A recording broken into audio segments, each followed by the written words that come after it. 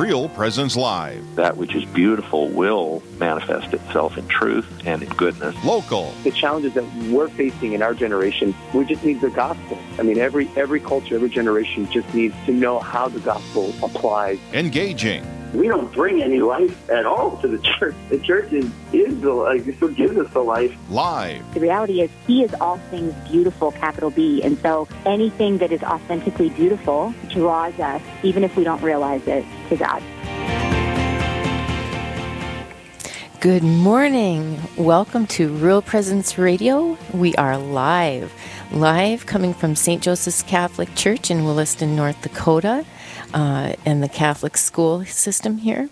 We also have the mission churches of St. John the Baptist in Trenton and St. Boniface of Grenora. And with me today is Father Gregory Luger. Good morning, Father. Good morning. Welcome. This is his first airing on Real Presence Radio live for a show. Yes, so it's good to be here. It's good to have you here. He's got that voice for radio, and he's got the face for radio too. But it's all good. It's all good in person too. No, he's wonderful inspiration around here. He's got a lot of gifted talent that God's given him. I don't want to give him too big of a head, but he's very talented. Well, thank you. We're very much appreciative that he's here.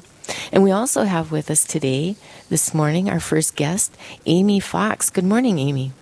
Good morning. So you are over in, are you in Cook, Minnesota? Is that right? Well, a little bit south of Cook. We actually live in Britt, but our home parish is St. Mary's. That's in Cook. St. Mary's up in Cook. Okay. So how far do you travel? We're used to traveling over here in North Dakota. Is it like a 15-minute jog or? Yeah. Close to that. Depends on the roads, I guess. Yeah? But yeah, about 15 minutes. Good deal. So, Amy, you have been with us on Real Presence Radio before, and anybody listening can jump back to June 12th, I believe, or back there in June, and we have a prior segment on our broadcast system. Anybody that's listening, you can catch us on Facebook and on our app and on the internet. So just look us up, yourcatholicradiostation.com. And Amy, you were not raised Catholic. You converted to Catholicism. I know you shared with us previously that you were at your confirmation, you were just very elated that there were so many others that had that same faith. But share with us a little bit about, so you received the sacraments, and the next step is going to college, but also stepping into a vocation. So were you out there looking for a Catholic husband? Well, actually, I was raised Catholic. Oh, you were? Oh, I'm sorry. No, that's okay.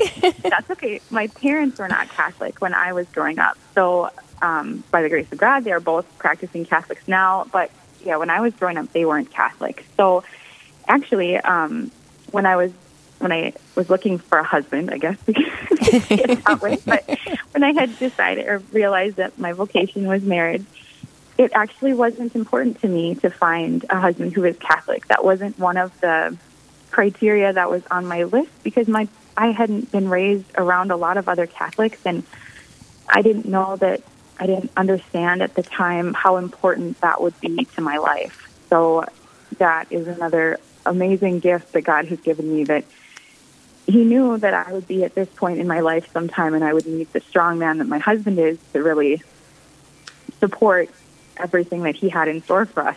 So thankfully, my husband is Catholic. We actually met at college. We went to Bemidji State, and he was also raised Catholic. Both of his parents are Catholic, and I really took that for granted, actually even into our marriage, and the whole, even starting with our sacramental marriage, even that whole part of it.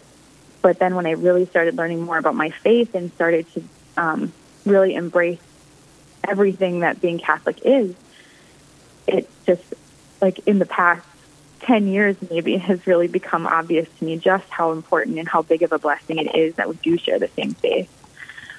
So when our family started growing and we had our children baptized, those big, important decisions that every family has to make really weren't decisions for us at all. We knew our kids would be Catholic, and he is just a beautiful example for our kids, especially for our boys. We have 2 sons, and my husband has just really grown in his faith lately and has worked to really kind of bring that same love of faith for our kids. And, you look around in the church, and I think we just need more strong Catholic men. And when I look, sitting next to me is one of them, and I just am so grateful for that blessing in my life and for our kids. Really a lot for them. And how important has been the faith to your marriage? First of all, I'll ask you this question: how long have you been married to your husband? Well, we've been married for 12 years now. Okay. So got married in 2008. And I guess, how has the practice of the faith really benefited your marriage in a positive way? Well, I think it's really been an anchor for us because, we've had some difficulties, but when we have those struggles, you just turn back to your faith, and there are so many, there are the sacraments of, like we can go to confession and we can get ourselves right with God, and then we're more able to be there for each other and be what each other needs. And there are so many resources in the church that have really taught us how to be better Catholics, and in being better Catholics, we can be better spouses for each other and really just help to bring out the gifts that God has given each of us through our marriage. Yeah. Do you find that you need to talk to each other quite a bit about those decisions, and maybe the kids bring out the fact that there's an aspect of the faith that you didn't realize that you needed to explore? Mm-hmm. Yeah, the kids definitely bring out a lot of things, but I guess it's one of the great gifts, though, is that we've learned so much more about our faith and about who we are through our kids and what they need and what how to raise them as strong Catholic people as well. And so that example, like you said, that I know your background is that you also traveled to Toronto, Canada. Is that where Pope John Paul II was? Mm-hmm. So I grew up in that era with John Paul II also, and what an example in all the writings that he left us about being Catholic and working together in your faith to be an example to that child, to give that child strength, especially when they step off the path that we would like them to be on. Right. Do you have some witness to that for us? Oh, definitely. I think that's one of the things that we're focusing on most with our kids, and one of the biggest reasons that we want to bring them up and as strong Catholics and teach them about the faith, because it's so much easier to raise them and to live, really. It's just so much easier when you're doing it the way God intended, or at least trying.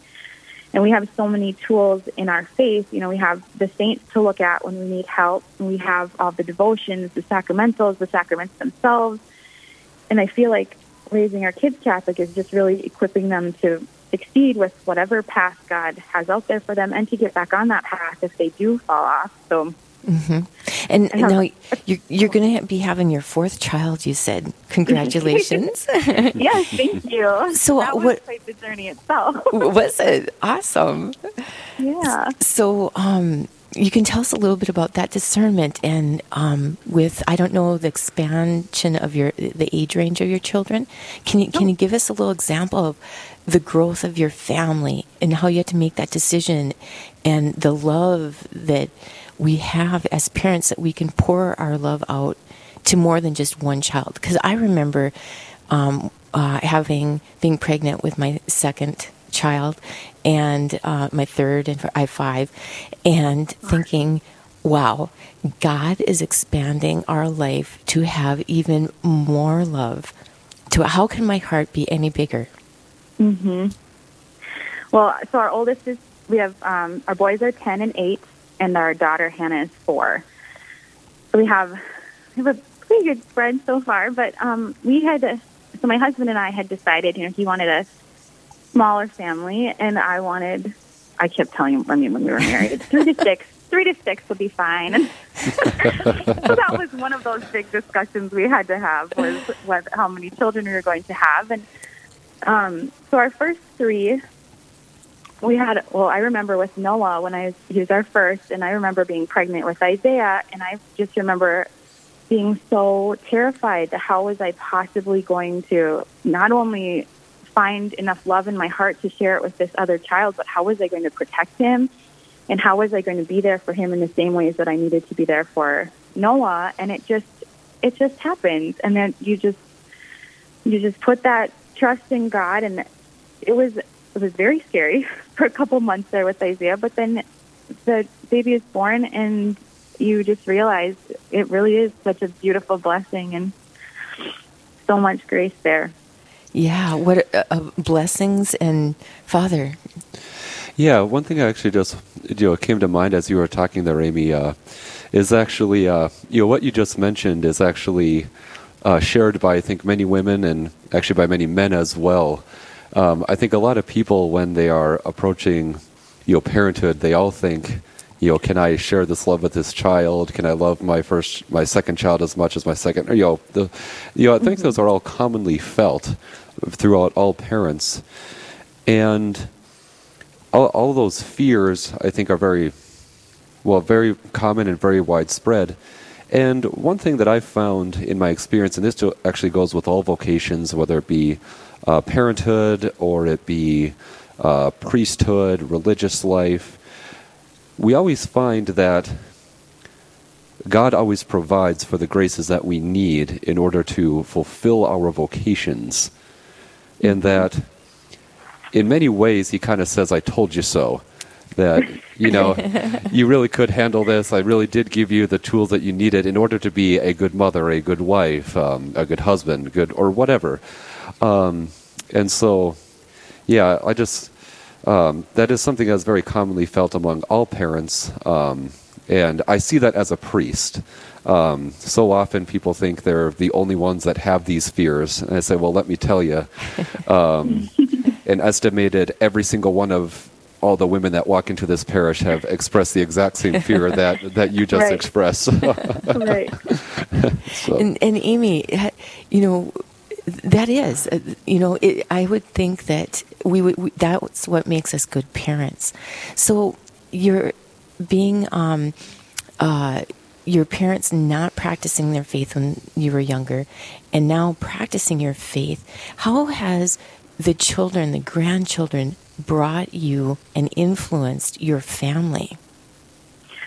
Oh, that's been beautiful in itself. So my dad was actually baptized 2 or 3 years ago, and I think having the kids in church and seeing them practice their faith and learning from them at a level that's maybe more accessible, and seeing that joy and that comfort that they have with their faith, I think it just really gives us kind of an entry point to be like, well, if these little kids can understand and experience it in this way, then I want some of that joy and I want some of that peace that they're experiencing. And it's really, seeing the kids involved in Mass and seeing them participate, I think it encourages us to even grow deeper in our faith as well.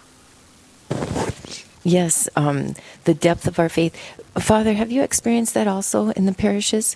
That there's that depth that reaches all the way to the grandparents or the uncles and the aunts and the support system out there? Oh, certainly. And I've seen it especially in very devout families where, the strength of that family structure really does trickle down to the children. And I can't express strongly enough just how important that is.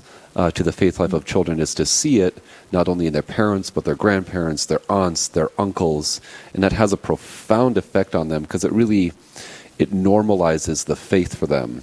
And then they see, okay, this is just part of life. And then, I've seen that firsthand among many families. Yep. Okay, well, thank you. You are listening to Real Presence Radio Live, and we are here with Amy Fox from Minnesota and Father Gregory Luger from Williston, St. Joseph's Parish in particular, with St. John the Baptist Trenton, St. Boniface Granora, and we're going to take a break and be right back. And this is Lori Leffer. Talk to you soon.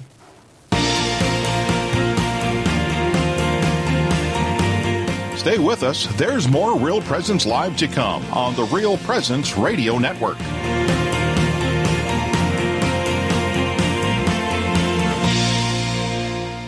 Hello, this is Mike Kidrowski, the Director of Advancement for Real Presence Radio, with an end-of-year gift planning tip. With the end of the year approaching, a charitable gift can help you support our mission and receive tax benefits. In addition to gifts of cash, here is a gift strategy worth considering. Gifts of appreciated assets such as securities or real estate are an excellent way for you to help our cause. Securities may be transferred directly to us, while real estate is transferred through a deed. These gifts will not affect your cash flow, and they provide the following tax benefits: a charitable deduction to help you save on taxes, a bypass of federal and state capital gains taxes, and an avoidance of tax on net investment income. To learn more about these strategies and the benefits of making an end-of-year gift, please call or visit our website today at rprlegacy.org or call me at 701-290-4503. Let's get started. We have all lost someone to the reality of death, some more tragic than others. I'm Father Chris Alar. While grieving is a natural process, it helps if you know how to navigate your way through it. As my friend Sammy Wood says, you can never get over a tragic loss, but you can get through it. Come to know the stages of grief, which are acute, integrated, and complicated grief. Seek help whenever needed, either from a friend or especially from medical professionals. There is no shame in asking for help. Remember, Jesus accepted the help of his followers while bearing the weight of the cross on his way to Calvary. Don't go it alone. Please visit suicideandhope.com so I can personally pray for anyone you've lost and to get our book, After Suicide, There's Hope for Them and You, which helps with any kind of suffering or loss, not just suicide. I promise it will help.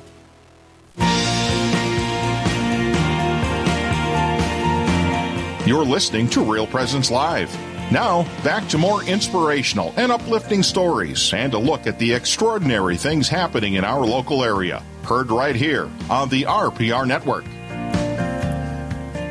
Good morning. Welcome back to Real Presence Radio Live. We are here in the beautiful city of Williston, North Dakota at St. Joseph's Catholic Church. And we have our guest today, Amy Fox. Good morning, Amy. Good morning. And we have Father Luger with us. Good morning. Good morning. And your other host this morning, Lori Leffer. So we were visiting with Amy and a little bit about her background in developing her Catholicism and her faith and deepening her experience with God and just on that path that all of us journey on in our lifetime and the decisions that we have to make. And we finally realize that they are actually rooted in the Holy Trinity, God, Jesus, and the Holy Spirit. Amy, so you and your husband, Bob, are teaching the Catholic faith to your beautiful 3 children and 4th one on the way. We are. So what kind of tools do you start out with them when they're young? Well, we have...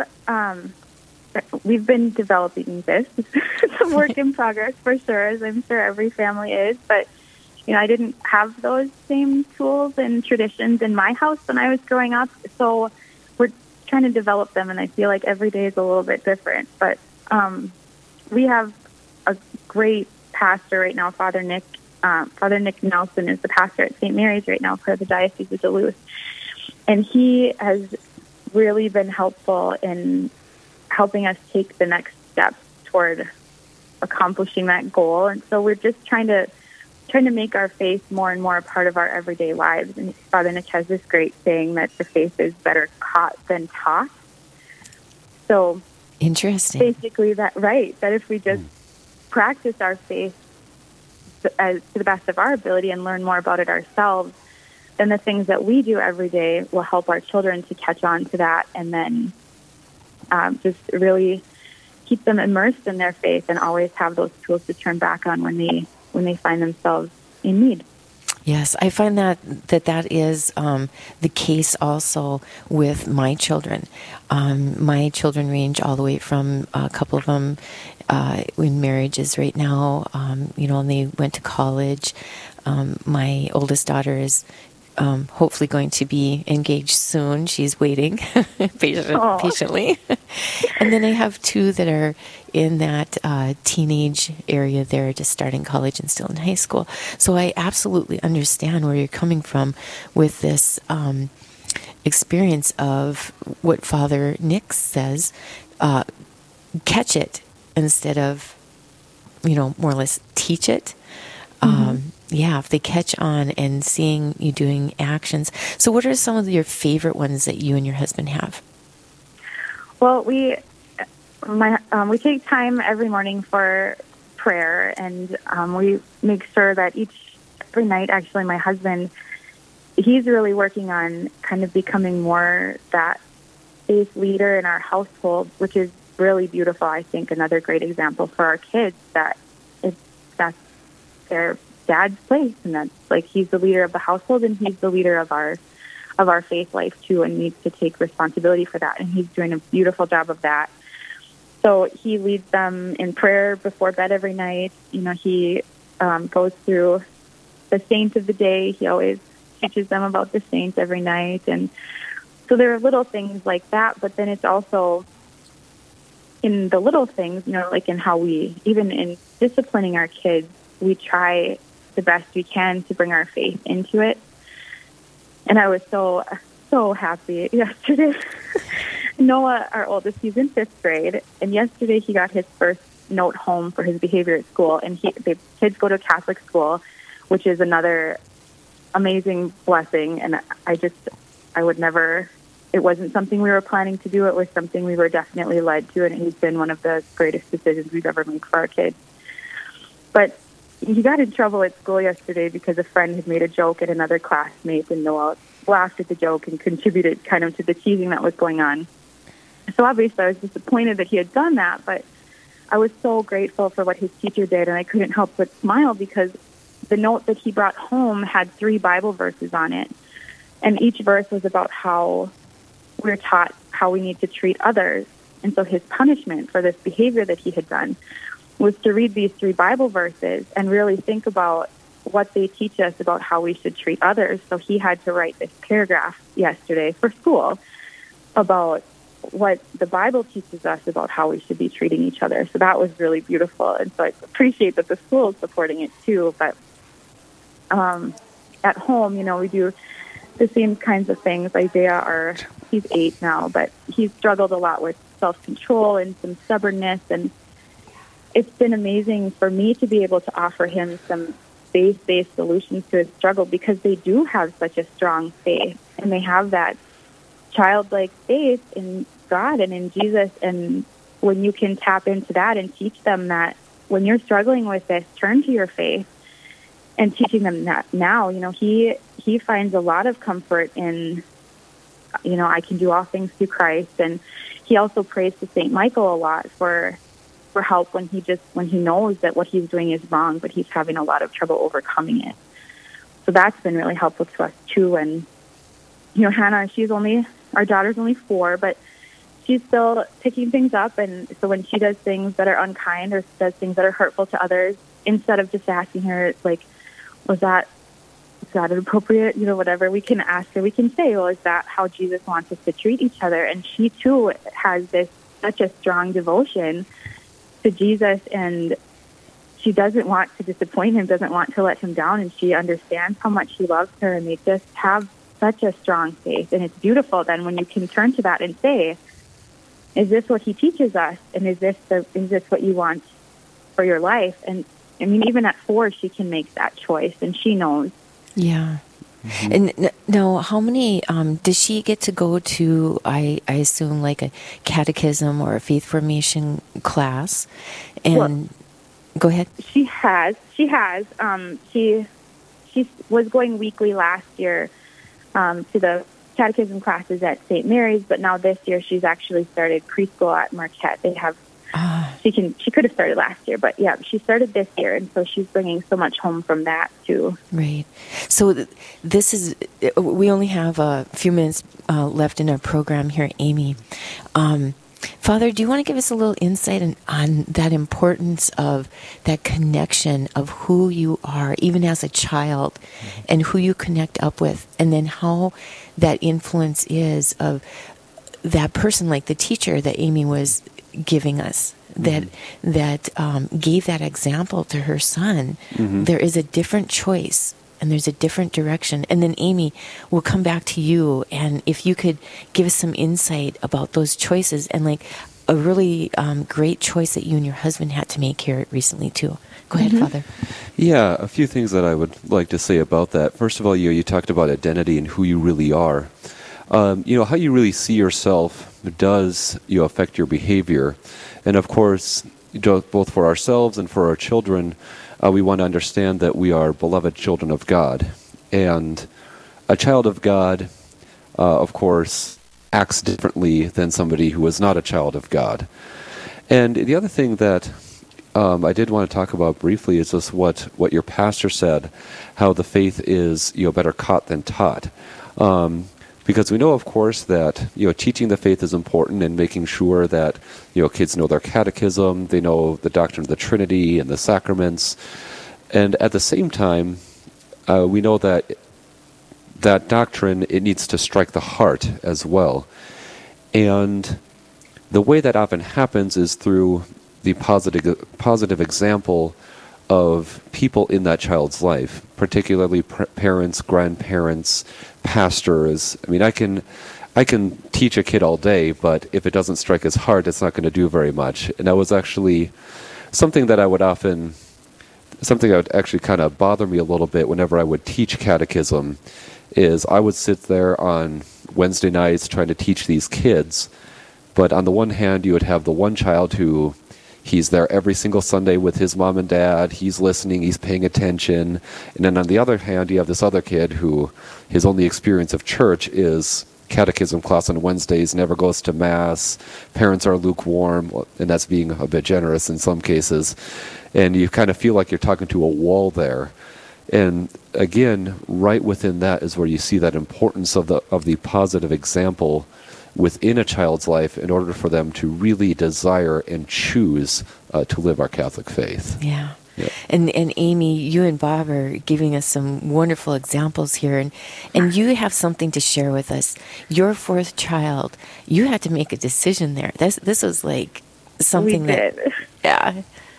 It was quite the journey. So we had decided, because we at the time thought it was our decision to make, that Hannah was going to be our last child, and we weren't going to have any more kids. And over the past summer, kind of starting in June, God kind of took us both down this crazy path of events that now, looking back, you can string them all together. But, in June, the idea of wearing a veil at Mass had been presented to me, and why women would do that. And I couldn't imagine why a woman would do that.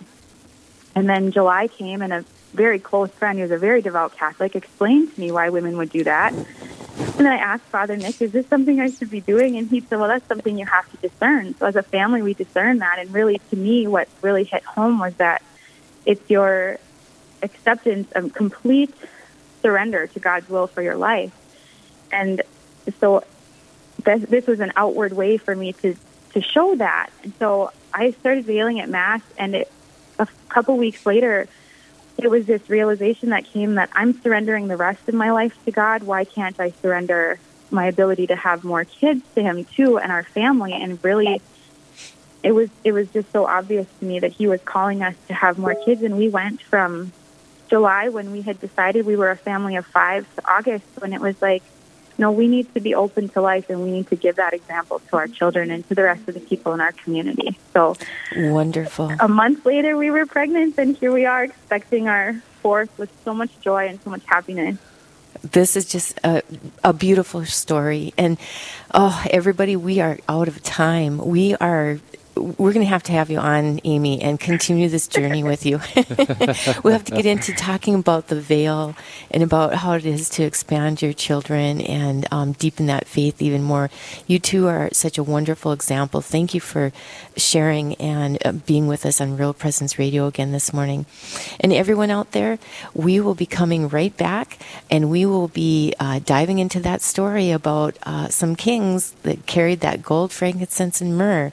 Stay with us on Real Presence Live and find out who's going to be sharing that information with us. We'll be right back. Live, engaging, and local. This is Real Presence Live, where we bring you positive and uplifting stories and share the great things happening in our local area on the Real Presence Radio Network.